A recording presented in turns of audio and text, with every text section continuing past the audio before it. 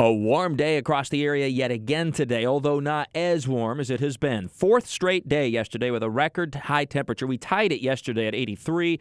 We broke the record the previous 3 days on Sunday, Monday, and Tuesday. A remarkable stretch of extreme temperatures, now more than 10 degrees above average for the month.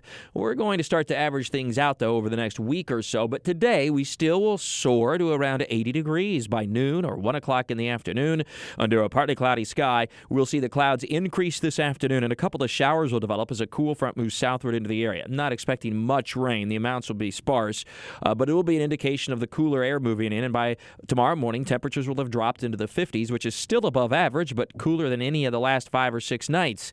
And then that'll lead to a brisk and cooler Friday. Plenty of wind coming in off the Atlantic, occasional clouds, and temperatures that'll be only in the low to mid-60s for highs. That'll be a big change, but very near where we should be for the middle of January. We won't stay where we should be for long. On Saturday, we start your weekend with yet another warming trend, but this one will not last near as long.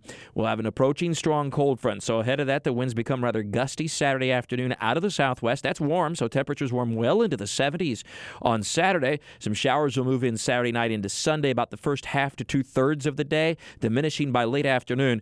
Still pretty mild. The colder air will lag a little ways behind that cold front, so we still reach the low 70s on Sunday. And then to start the new work week, or for many, it's a holiday on Monday, Martin Luther King Day, it will be breezy and much cooler, and that'll be the start of our trend toward much colder temperatures next week. Highs on Monday will only be around 60 degrees and will drop to near freezing, at least inland, by Tuesday morning and again on Wednesday morning. So a light inland frost and freeze, as we've been talking about for quite some time now. There's your first alert. Middle of next week, Tuesday and Wednesday morning, look to be the coldest of next week and the coldest air that we've had all year so far, all month, in other words, in what has been a very mild January. We've not had an official freeze at the international airport in some 5 to 6 weeks. You have to go back to December 3rd, and we're going to at least challenge the freezing mark for a couple of mornings next week. With all your weather all the time, I'm Chief Meteorologist Mike Burrish from the CBS 47 at Fox 30 Action News Jack's First Alert Weather Center for 104.5 WOKV.